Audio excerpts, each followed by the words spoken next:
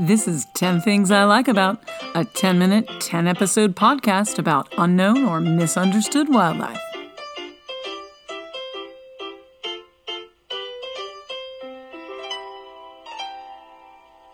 Welcome to 10 Things I Like About.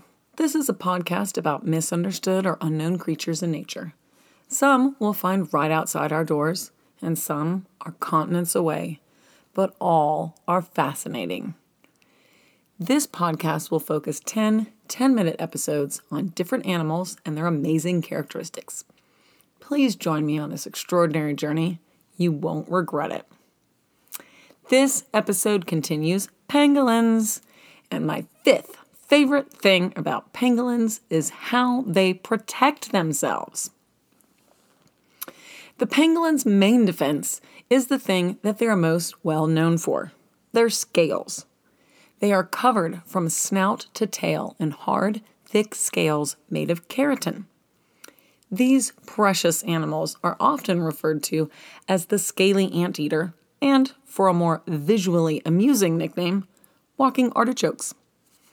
The scales have an overlapping pattern on their body that resembles a suit of armor and hides all of their soft skin on their back and their legs. Their scales are a pretty good defense against anything that might want to eat them, as well as protecting them from what they eat, ants. For a more in-depth discussion of pangolin scales, please listen to the first episode in this series.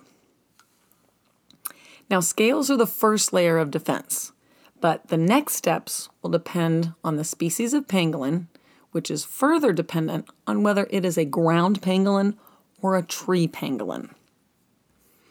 Ground pangolins dig burrows to sleep in and to raise their young. As they forage for food, they can wander far from their burrows. But if they are close enough to them when threatened, they will try to flee to their burrow to escape predators, such as lions and hyenas in Africa, and large cats such as leopards in the Asian areas where they're found. Tree pangolins, if on the ground, will quickly head to the nearest tree. If they encounter a predator in a tree, they will climb down just as quickly or scurry out to the far reaches of a branch where a predator cannot go. They have been known to swim into water to flee from predators that will not follow them there. And pangolins are pretty good swimmers. Now, if ground pangolins, including the giant pangolin and the Cape ground pangolin, cannot get to their burrow, they will use their tail like a club and swing it back and forth. The edges of the scales on their tails are sharp. The sharpness derives from the design of the scale. It tapers to a thinner width toward the end of the scale, and the scales are also honed to a sharpness by rubbing against the rough ground and rocks, similar to sharpening a knife on a whetstone. The pangolins are able to raise the scales on their tails just slightly, and combined with a slashing motion, this can be extremely deadly to a predator. Imagine an ancient Mayan club-like weapon with blades made out of sharpened obsidian on the sides. Swinging this into an enemy could leave quite a wound. That's what pangolins can do with their tail. Tree pangolin scales are also sharp, but I have found no reports of them using their tails in this manner. That doesn't mean that they don't, it just means that we haven't seen them do it. The next defensive step that pangolins will take is something that all pangolins do, and that is curl up in a ball. And when I say ball, I mean ball. When they curl up, they are perfectly round. Now, it doesn't help them get away from a predator that is trying to eat them, but it does protect all of their soft body parts. The scales, that are their first layer of defense, do not cover the end of the nose or eyes, nor do they cover the underbelly. In fact, their underbelly is only covered with fur and can be a vulnerable spot if a predator can get their claws or teeth on it. So when a pangolin curls up, their outer scales completely cover their delicate nose and soft underbelly.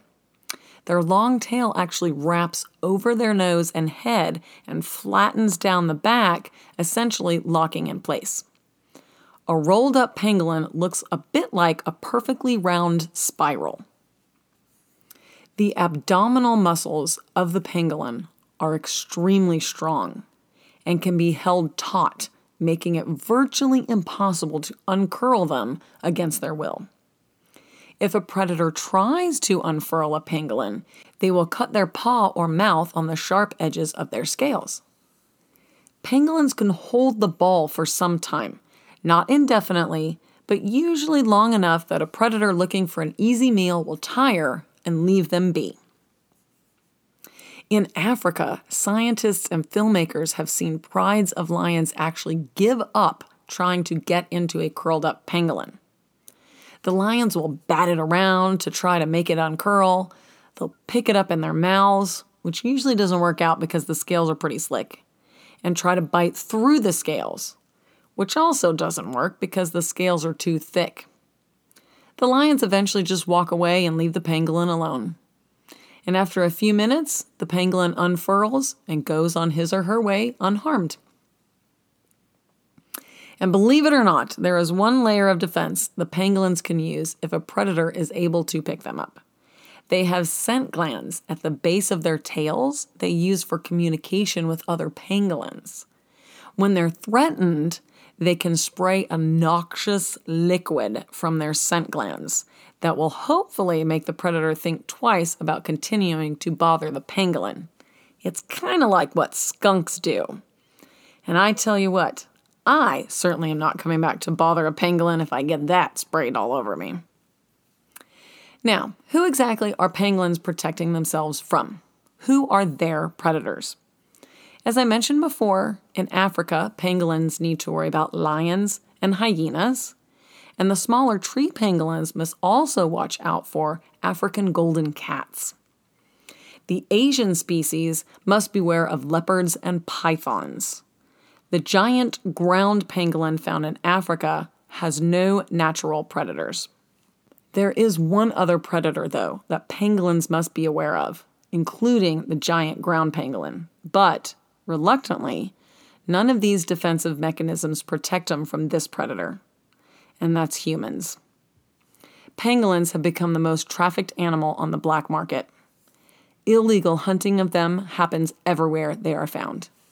Traditional Chinese medicine uses their scales in various remedies, such as curing lactation difficulties in women and treating arthritis. But there is no evidence that these remedies actually work, and there are far better and easier remedies that do not use animal parts as treatment that have proven results.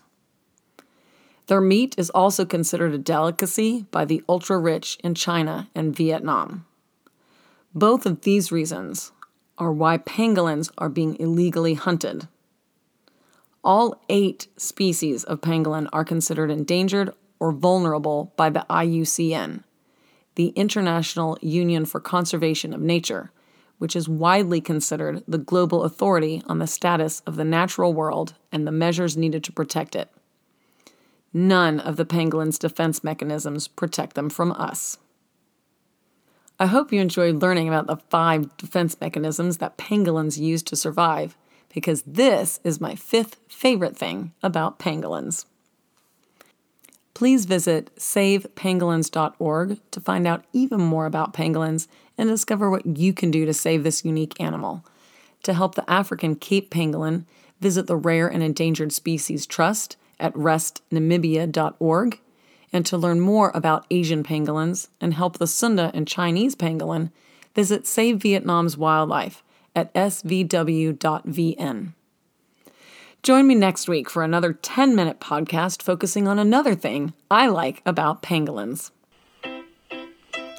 This has been an episode of 10 Things I Like About with Kirsten and Company.